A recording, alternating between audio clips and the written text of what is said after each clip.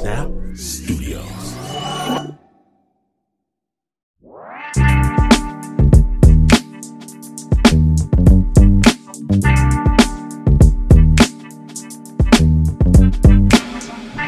Okay, so I live in Oakland, right? The beautiful San Francisco Bay Area. Let's imagine someone from here meets someone special, and they want to progress to the next level. There's nothing people from the Bay love to do more than go to LA. And vice versa. People from LA love to come up to the Bay. Now, often we'll fly down, but really, the math has been done on this. You don't save a lot of time point to point by flying as opposed to driving. You don't. And timed right, you can make the drive in about 6 hours. And friends, these hours can let you know if the person you are with is someone for the long haul or someone you have to ditch.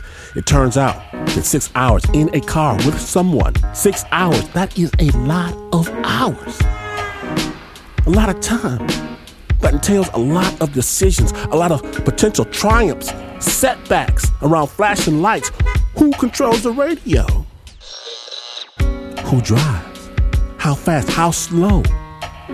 Does one person sleep while the other is driving?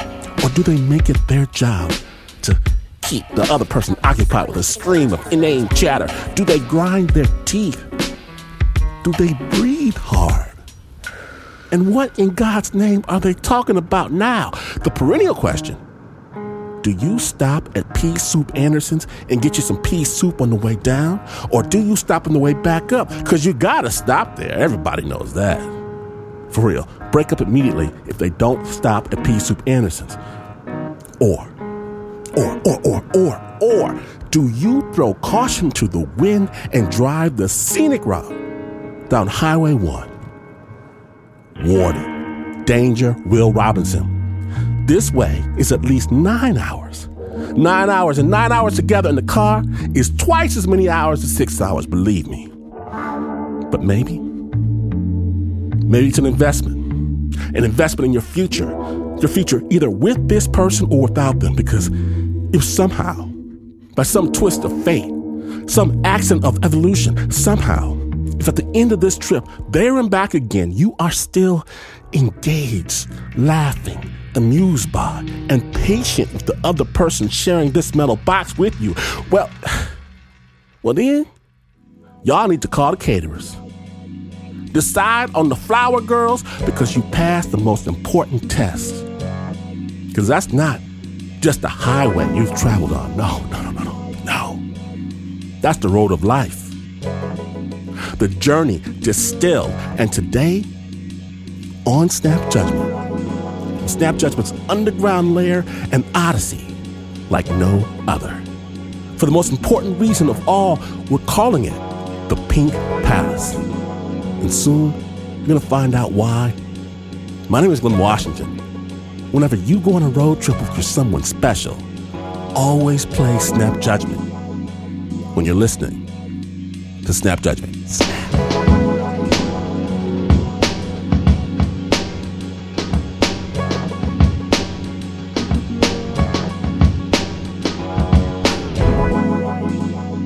We begin with a beautiful, young, newlywed couple in love, on their honeymoon, no less, around the world. First leg, South America. What could be better?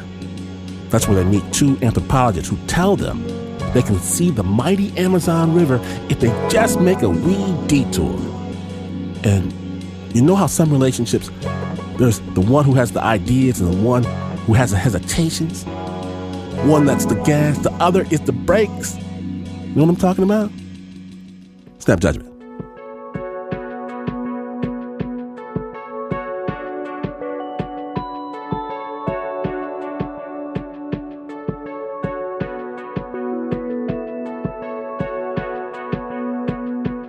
Well, I was the risk taker, and Fitz would probably put the brakes on, but not really. He was just more aware. He was city-wise to my more naive self. But Fitz knew how much this trip meant to Holly, so here they were, seated with 13 people on an old Army surplus plane, Holly peering out the tiny window on the way to the Amazon. And in that moment, she truly saw the jungle for the first time. It's just like an ocean of different greens and little slivers of ribbon glinting in the light. This was just the most amazing thing I could ever imagine, because I knew there was a whole world down there that I'd never seen. There were probably people down there that we didn't know. There were animals, jaguars and ocelots, and it was all secret to me, but now I was hoping I would be privy to a little bit of it. Then, from the wing of the aircraft, she heard a loud noise. There was some kind of a zing, like a metal sound, and the plane was rocking. They began hurtling down toward the trees, and the pilot tried for a crash landing on a short runway cut from the thick of the jungle. It snapped off the wing and the landing gear, and then we all jumped and rushed to get out, and Fitz was behind me. He said, come on, it could blow at any time. They jumped out of the wreckage of the airplane with all they could carry and scrambled across a muddy field until they knew they were clear. Eventually, Holly and Fitz made their way through the Peruvian jungle to a threadbare town in the middle of nowhere. It's the 1970s, so there's no cell phones, no internet cafes, and no easy way out. But they did find there was a boat ride they could take, and it was leaving soon. So we were really desperate to get these tickets and continue with our dream to get to the Amazon River. So we rushed to the harbor master and said, oh, can we have tickets for that boat tomorrow? And he said, what boat tomorrow? It left 3 days ago. So then we said, well, what can we do now? And he said, there are no boats for 3 months, but there's a plane back to where you came from. They weren't that far away. They could almost feel it. But this last little stretch seemed almost impossible to cross. So we said, oh, let's go back to the hotel and think about it. And we felt pretty devastated because now there seemed like the only way was to go backwards. So we were sitting at dinner talking about what we were going to do when this man came up, and he looked very debonair. He had a white suit on, which really made me feel like, oh, this is something. And he didn't have any mud on his pants or anything. He just looked very sophisticated. And he said, oh, I couldn't help but overhear your conversation. My name is Juan Nevenschwander, and I would like to be able to help you if you don't mind. And we said, oh, sure, well, sit down. Juan Nevenschwander said he was a gold explorer from the area, but he'd also worked in Chicago for years and he spoke perfect English. So after hearing that Holly and Fitz had missed their boat, he brought up an intriguing and intrepid idea. Just the sort of thing that Holly was into. So he said, well, have you ever thought of taking a raft? That's our means of transportation. And a light bulb suddenly went off behind my eyes. Oh, some adventure.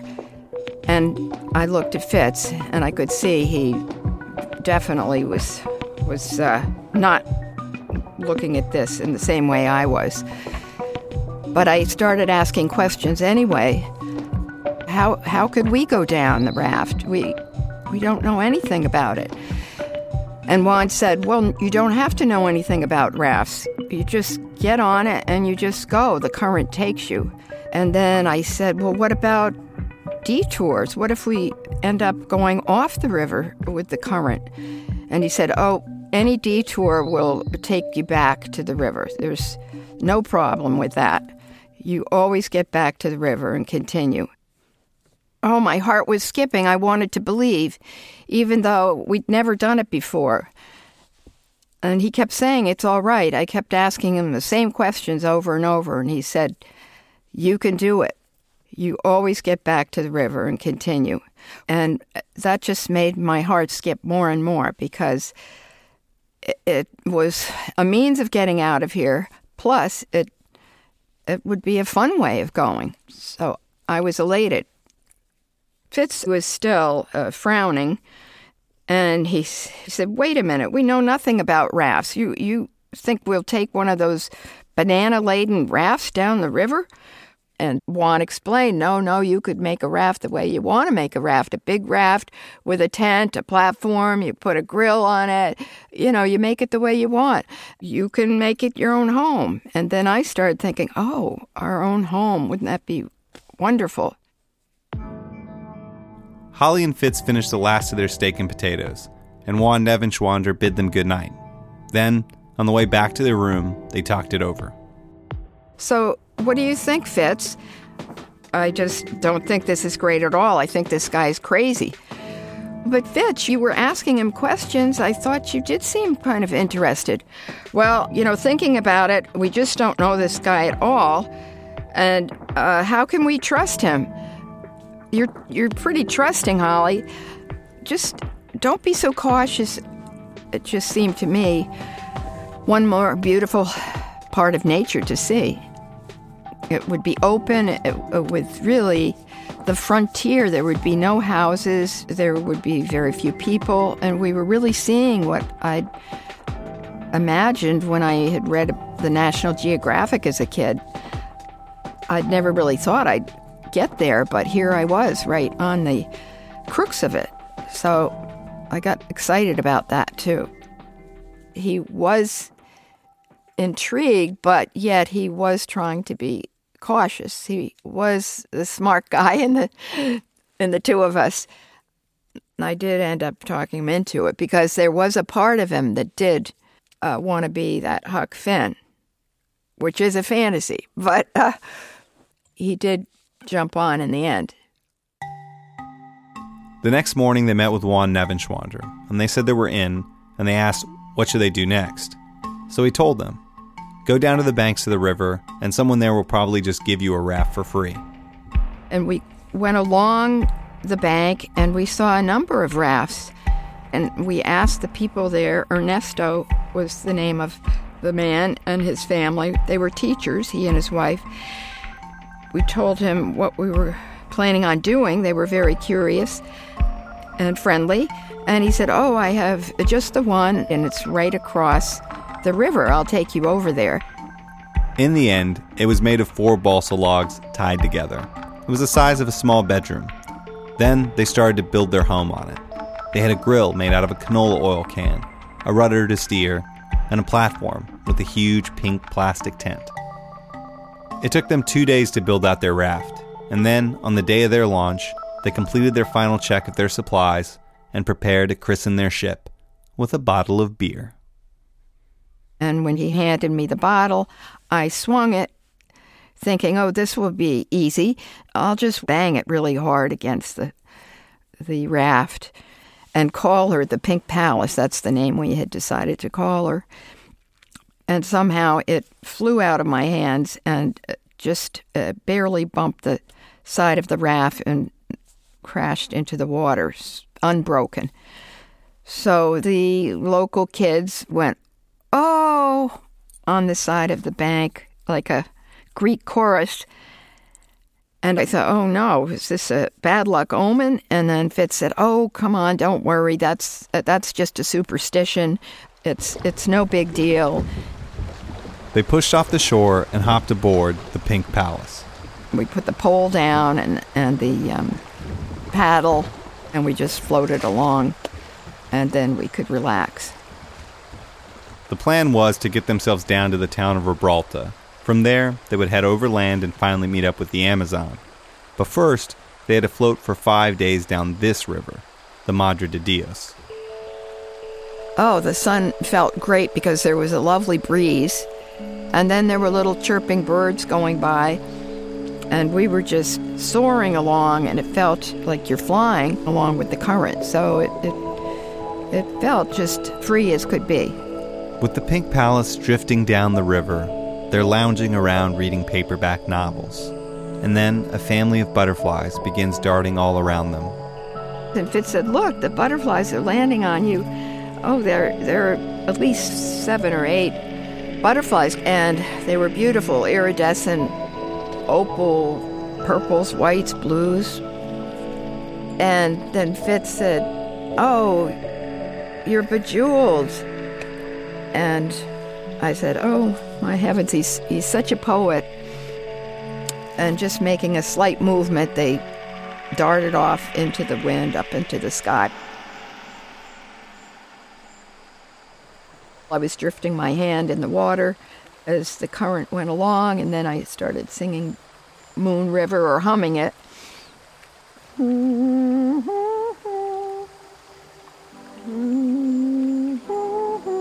And then I wanted to try to do a little dance, which isn't all that easy on these round logs, but just a little bit of a slow dance. And I just got into the moment, and I said, "Oh, come on, Fitz, why don't we dance?" And he was reading a paperback, and I'm not a good dancer, I can't dance. And I said, "Oh, come on, he was, no way, I can't do that. Oh, come on, Fitz, come on."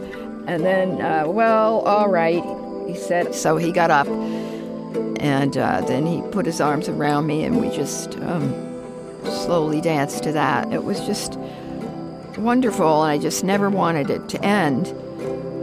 So then we just ended up laughing, and that's the kind of moments we had. Holly and Fitz had met in Boston a few years earlier. Holly was just finishing her master's. Fitz had just served in Vietnam and was starting his undergrad. Fitz was something of a coffee house poet, wrapping everyone up in his conversations and his stories, including Holly. The two quickly fell in love and started making a life together. And then, one night, they got into a pretty scary car accident. The car was totaled, and even though they weren't hurt, Holly started to question the script they were living. So that's what got me started thinking the next step would have been for us probably in being married would be to save up for a house. But she wasn't ready for that life, settling down or having a baby. I still had growing to do. And I thought seeing the world and what was out there would help me to find out who that person was. And maybe I wanted to see how courageous I could be.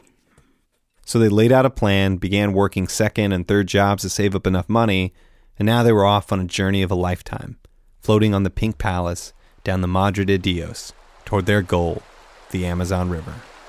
It had been beautiful for the last few days, and then we fell asleep that night. It was fine, but suddenly in the middle of the night, there was thunder all around, right on top of us, and lightning. And I said, Fitz, wake up, there's a storm. And the raft that usually was so stable was rocking up and down and spinning. So I was scared because Ernesto had said, don't ever let the raft spin. And here we were spinning around like a carousel. But Fitz, sleeps very soundly, and he was, what? And I said, storm. And he inched his way over and looked out the flap of the tent into the roiling river. It was all dark. And just as that happened, a trunk of a tree with all these spiking roots came blasting through the tent. And Fitz said, Are you okay? And I said, yes, but I can't move. And then Fitz grabbed me and said, we've got to get this tree trunk off of the raft. It's pulling it down. And the water was coming over the bow.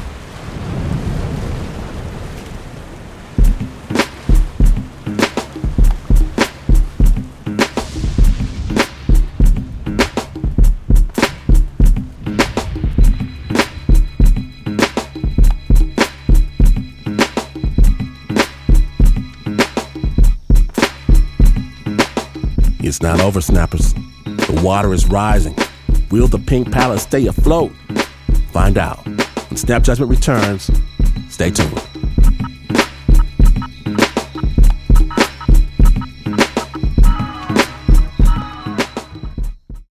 Snap Judgment is brought to you by Progressive, where customers who save by switching their home and car save nearly $800 on average. Quote at Progressive.com. Progressive Casualty Insurance Company and affiliates, national average 12-month savings of $793 by new customers surveyed who saved with Progressive between June 2021 and May 2022. Potential savings will vary. Support for Snap Judgment comes from Odoo. What is Odoo? Well, Odoo is the only software your business will ever need. Featuring a suite of integrated business applications, Odoo connects your business operations together so you can get more done in less time. Odoo has apps for everything: CRM, accounting, sales, HR, inventory, marketing, manufacturing, you name it. Odoo's got it. To learn more, visit odoo.com/snap. That's odoo.com/snap.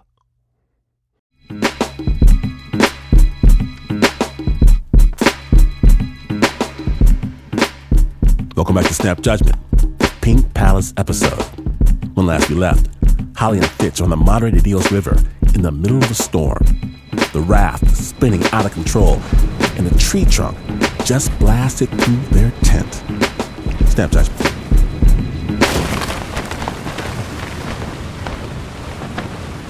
And just as that happened, Fitz said, "Are you okay? Are you okay?" And I said, yes, but I can't move. And then Fitz grabbed me and said, "We've got to get this tree trunk off of the raft. It's pulling it down." And the water was coming over the bow. And that's what scared us, is that we had to get that tree off of us. Together, they heaved the tree off the raft and tied the Pink Palace up to the riverbank. And then they tried to get some sleep with the storm all around them. So the next morning after this storm, I woke up and I was so happy to be alive. A couple of birds were singing, but just the way after a storm everything is, so quiet and so pure and clean. I thought, wow, what a wonderful, beautiful world this is. And he sat down too, and we were just hugging each other, actually, happy that we were alive. The Pink Palace was damaged. Their tent was torn and they were caught in some branches. But they didn't think it was too bad until they tried to make some breakfast. Most of our supplies had gone overboard with the storm. And we just looked at the one box that had a few things. And I could see there was a little pea soup. There was a can of carnation milk. They had packed enough food for a week. And now they didn't have enough for a meal. So there really wasn't much, and now, he just looked devastated. At this point, they knew that it would only take one more day until they reached the town of Ribralta, so they tried to stay hopeful. He said, well, let's have coffee at least, and I was relieved that, okay, great, it was that instant coffee, but it was something. So we're sitting, and Fitz looks out, and he says, "Holly, there's no current here, really. That it's not the way it was before, rushing by us." And he says, "There's no bank here. There's no land. Look under these trees. There's just more water. I don't know, but I don't think we're on the river anymore." The storm had blown them off course, down some kind of side channel. And now, Holly could hear the words of Juan Nevenschwander inside her head. "Any detour will take you back to the river. There's no problem with that. You always get back to the river and continue." But it wasn't a detour. This was a floodplain, and they were stuck and pinned up against trees, and the Pink Palace was too large to go against the tide. We were at a dead end, with flooded jungle all around us and no way out. So what made it even worse was that the water wasn't clear. We couldn't see what was out there. It was all muddy, and we'd hear these sounds There were anaconda in there. There were South American alligator, the piranha, and the candero, which was one of the scariest because they're little tiny fish with very, very sharp teeth, and they go up your orifices and eat your intestines, and you bleed to death. So suddenly I realized that the Pink Palace was really all we had to stand on, because beyond it, in this channel or swamp, were all these creatures that could kill us. For days they were paralyzed with fear, until Fitz spotted something, just sticking out of the muddy water. It was a tiny waterlogged raft. It barely floated with the two of them on it, but it was small enough to go against the current, or so they thought. Their first escape attempt ended 2 days later, as the water pushed them all the way back to where they had started. We pulled up on the Pink Palace and tied up, and suddenly there was a sound in the sky. Then Fitz said, oh my God, there's a plane out there. Look at that little dot. It's coming towards us. And I looked up and I said, oh my Lord, and we're waving. It's got to see us. And then it swirls around. I said, surely it will circle back. But then the humming of the plane, it becomes more and more distant. And we're waiting, surely it will come back. And then we don't hear it anymore. I said, I'm sorry, Fitz. And he said, for what? And I said, for wanting to go on this trip and talking you into it. I didn't know what would happen. And he said, you didn't do it. We had to get out of there. And I felt relieved that he didn't blame me for that we were in this together, and we just crumple into each other's arms. Now we're on the 8th day, and we had tried to escape 2 other times, and we were starving more and more. We had maybe a little bit of sugar. So we knew, okay, if we are going to try one more time, we've got to do it now.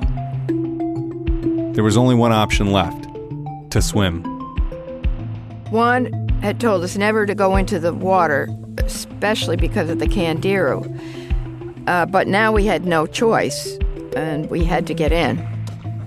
So they each pried off a log from the small raft, using it to stay afloat. There would be no land to rest on, only some log jams from trees that had been washed down the river.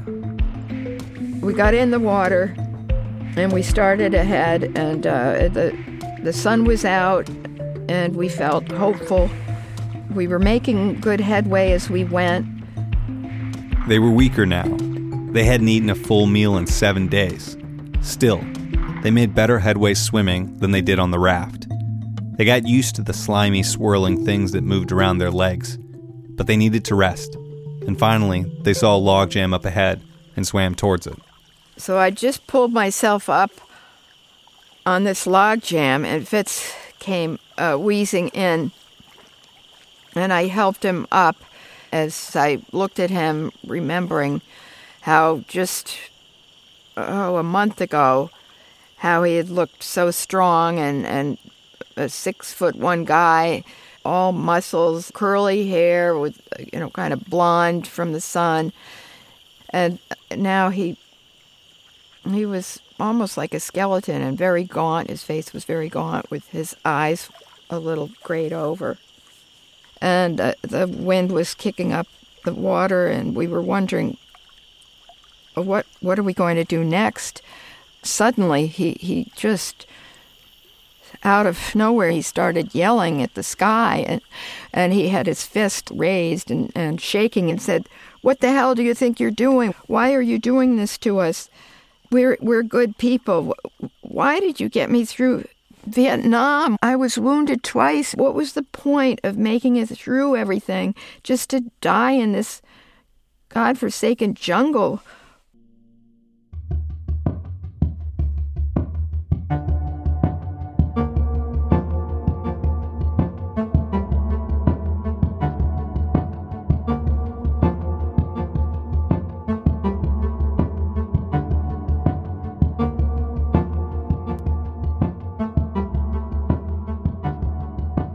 Holly and Fitz are fighting to survive. Will their love falter in the face of the river's power? Stay tuned.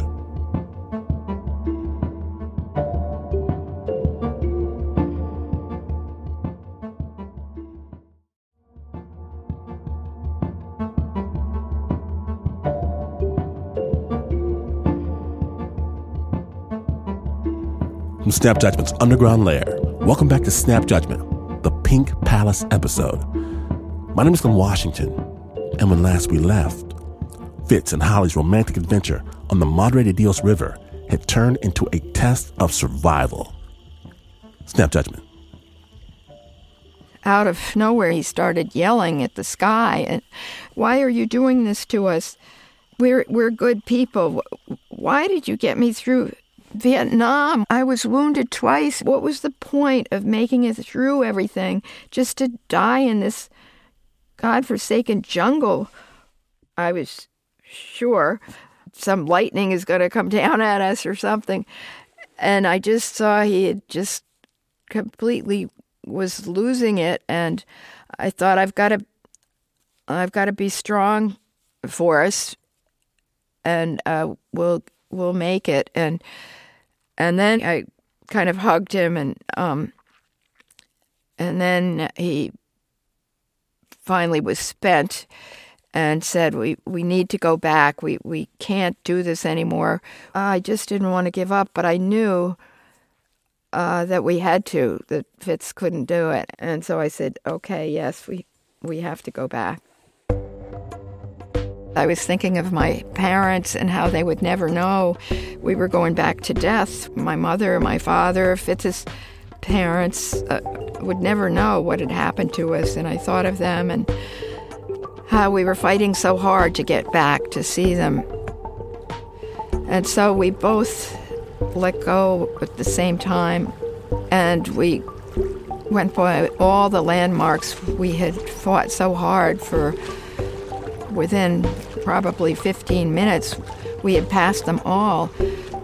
And then suddenly we saw her, the Pink Palace. She was our savior, but she was a monster too that would be like a death. We'd never get out of here. And when we got on, I was saying to him, this will be good. We'll be able to find food. We really need to do that. And he said, you're the person I've admired the most, but now I even admire you more. And those were the most precious words I'd ever heard. All they could do now was try and stay alive, but they only had 2 tools for hunting: Holly's old Girl Scout knife and a slightly oversized fishing hook. So we were hearing these fish splashing out there. All we needed was the right bait. But we weren't having any luck. And then one day we were sitting on the raft, and these beautiful iridescent butterflies came again, and one landed on Fitz's shin. And I was thinking, oh, how beautiful. And wham, his hand came down and smashed the butterfly, and I went, oh. And then he put it on the hook. But when he put it in the water, it disintegrated. But we tried again and again. There were maybe 11 or 12 butterflies that came, and we smashed every one. But none of them were able to stay on that huge hook. So we were really wasting these little creatures. And at some point, we started finding more snails. They were kind of glistening, and suddenly in our minds we thought of them as food instead of bait. So we got about 9 snails each and 4 frogs. We could then have 2 frogs each. I mean, it was going to be a feast. And we would put some water in the little frying pan on the oil can grill, and we would quickly simmer them to kill any bacteria. And we sat down on the logs for dinner, and I said, thank you, God, and thank you to these wonderful creatures that are giving up their lives for us. So I took the first grub. It did have little tiny antenna, and when I looked at it, he had a little tiny snout, so that made it a little personal, but I'd been dying to chew something. So I just took it and I crunched it, and it was a rubbery, awful crunch, and then it went into kind of a ooze inside. And I said, oh, this was awful, and I just had to get it down my throat with a lot of water. And then after that, I just said, I'm going to do what Fitz is doing, which is just drop them down with water and try the best to swallow them without crunching. Things would come through my mind of, gosh, with hunger, I'm never going to leave the house without at least a few Snickers with me. Oh, gosh, savoring that. I could just taste it. And then more serious things came into mind, wanting, of course, to see family again and friends. And then this insight that came to me that I wanted to have a baby, and that suddenly gave a whole new hope. And I told Fitz, I want to have a baby with you. And he kind of looked at me and said, really? I think he was thinking now. And I said, well, I couldn't have it right now in the jungle, obviously, but we're going to get out of here, and I want a baby with you. And I looked in his eyes, and he said, oh, that would be wonderful. And it gave us a sense of hope to feel that we could have a family in the future. But we still knew that we were going to die, that it was very close, that we could die at any moment.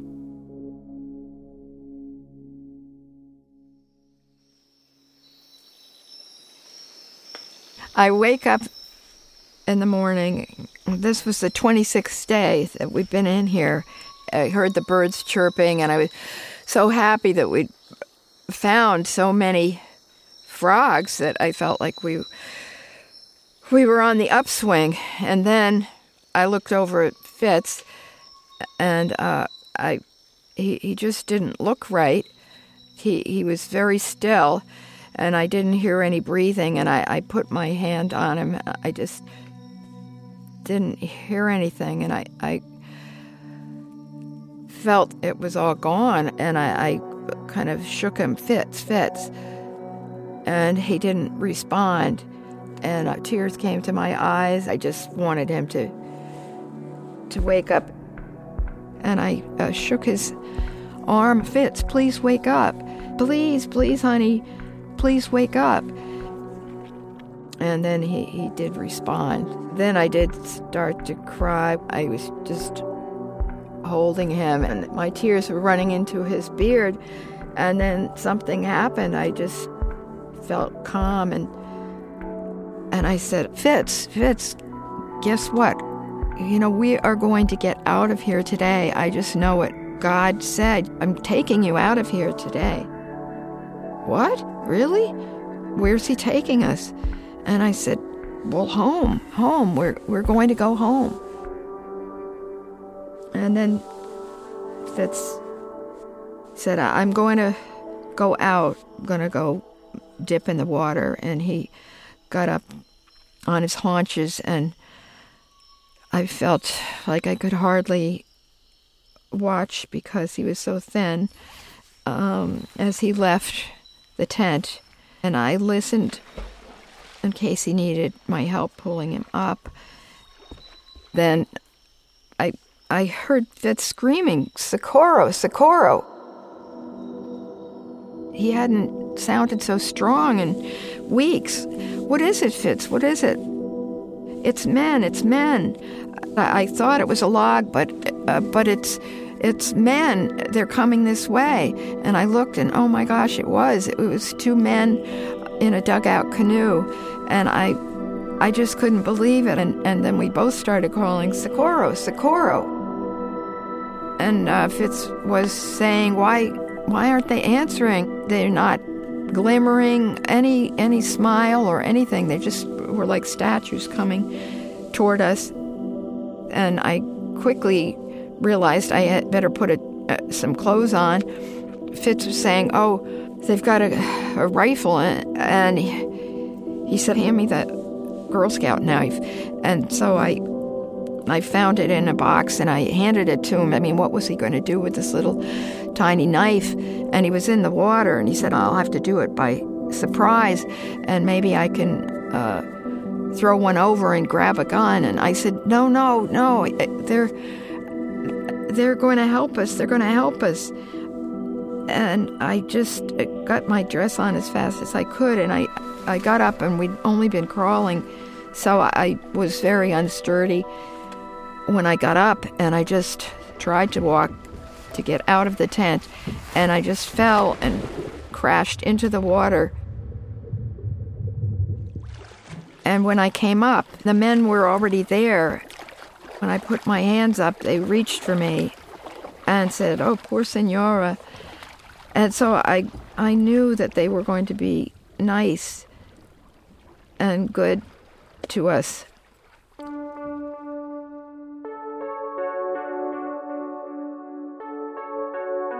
They were local hunters, and they'd been tracking a monkey through the jungle when they came upon Holly and Fitz, and they could see they were in really bad shape. They helped them grab their belongings and quickly loaded them on to their small boat. We gave them our names, Holly and Fitz, and then we asked them their names, were Roque and Silverio.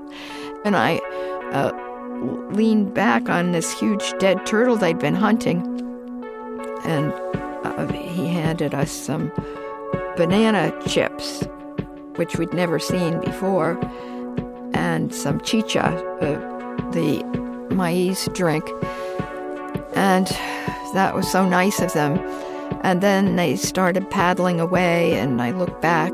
I was so thankful for having the Pink Palace. She kept us alive. And I just said goodbye, and I don't plan on ever coming back. She would just be a memory, and a memory in our minds and in a couple of photographs. And I just was just so overjoyed to be alive, and so was Fitz. And we just kept hugging each other and crying and saying, thank you to Silverio and Roque. And yes, thank you to the Pink Palace, too.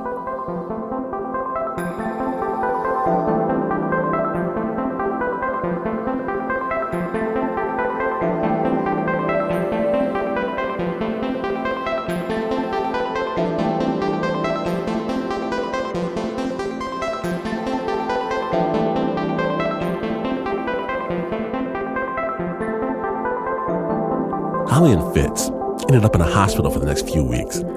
There they discovered that Fitz had become so weak because he had parasitic amoebas in his blood. But they both pulled through and decided to skip the Amazon and fly back home to Massachusetts.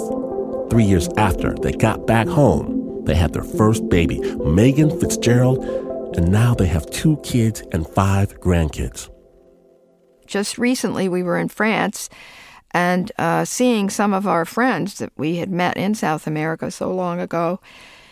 And they brought out this banquet that they were very proud of. And they were these huge snails, maybe 6 inches. They were huge. That's what French people love. And I did try one. And that was it. I could only really try one. It just was too reminiscent of the time on the raft. That one snail was enough for me. So I hope those French people don't hear this, but no, I'm joking.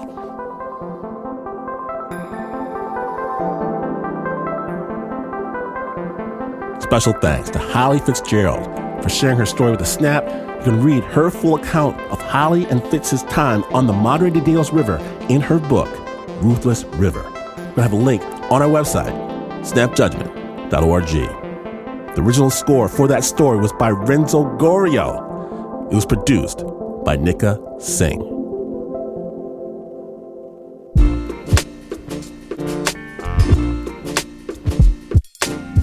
Oops, it happened again. I know. If you missed even a moment, get the amazing Snap Judgment podcast wherever you get your podcast. Get this one. And do me a favor, if you will. If you do dig the Snap storytelling, let somebody know. And here's the best test of all for anyone looking to find their special someone.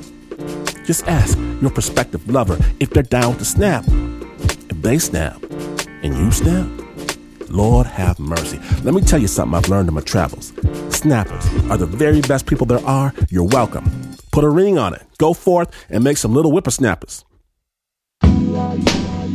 Listen up. The best way to signal your snappage. We have limited edition Snap stickers and mugs available right now on our Patreon. Patreon.com/snapjudgment.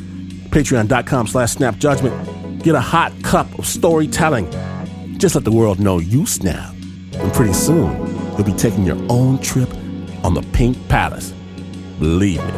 Patreon.com/snapjudgment. Now, if you want a magic glimpse of the story behind the story, follow Snap on Instagram. That's Snap Judgment Radio. Learn about our lean, mean storytelling machine, also known as the Snap Judgment team. Snap is brought to you by the crew that eats snails for each and every meal. In fact, we saved the biggest, fattest, juiciest snail for the Uber producer, Mr. Mark Ristich, Anna the Fiddler Sussman, that's Pat City Miller on the sticks, trombone Nika Singh, Renzo, washboard Gorio, John Facile, the tambourine man, Squeeze in the accordion, Shayna Shealy, Liz Mack on the harmonica, Marissa Dodge rocks the spoons, Eliza Banjo Smith, Lauren Newsom bangs the block, Tail the cot blows the recorder, bass fiddler Flo Wiley, Nancy Lopez just claps while Leon Morimoto dances around with his shirt off.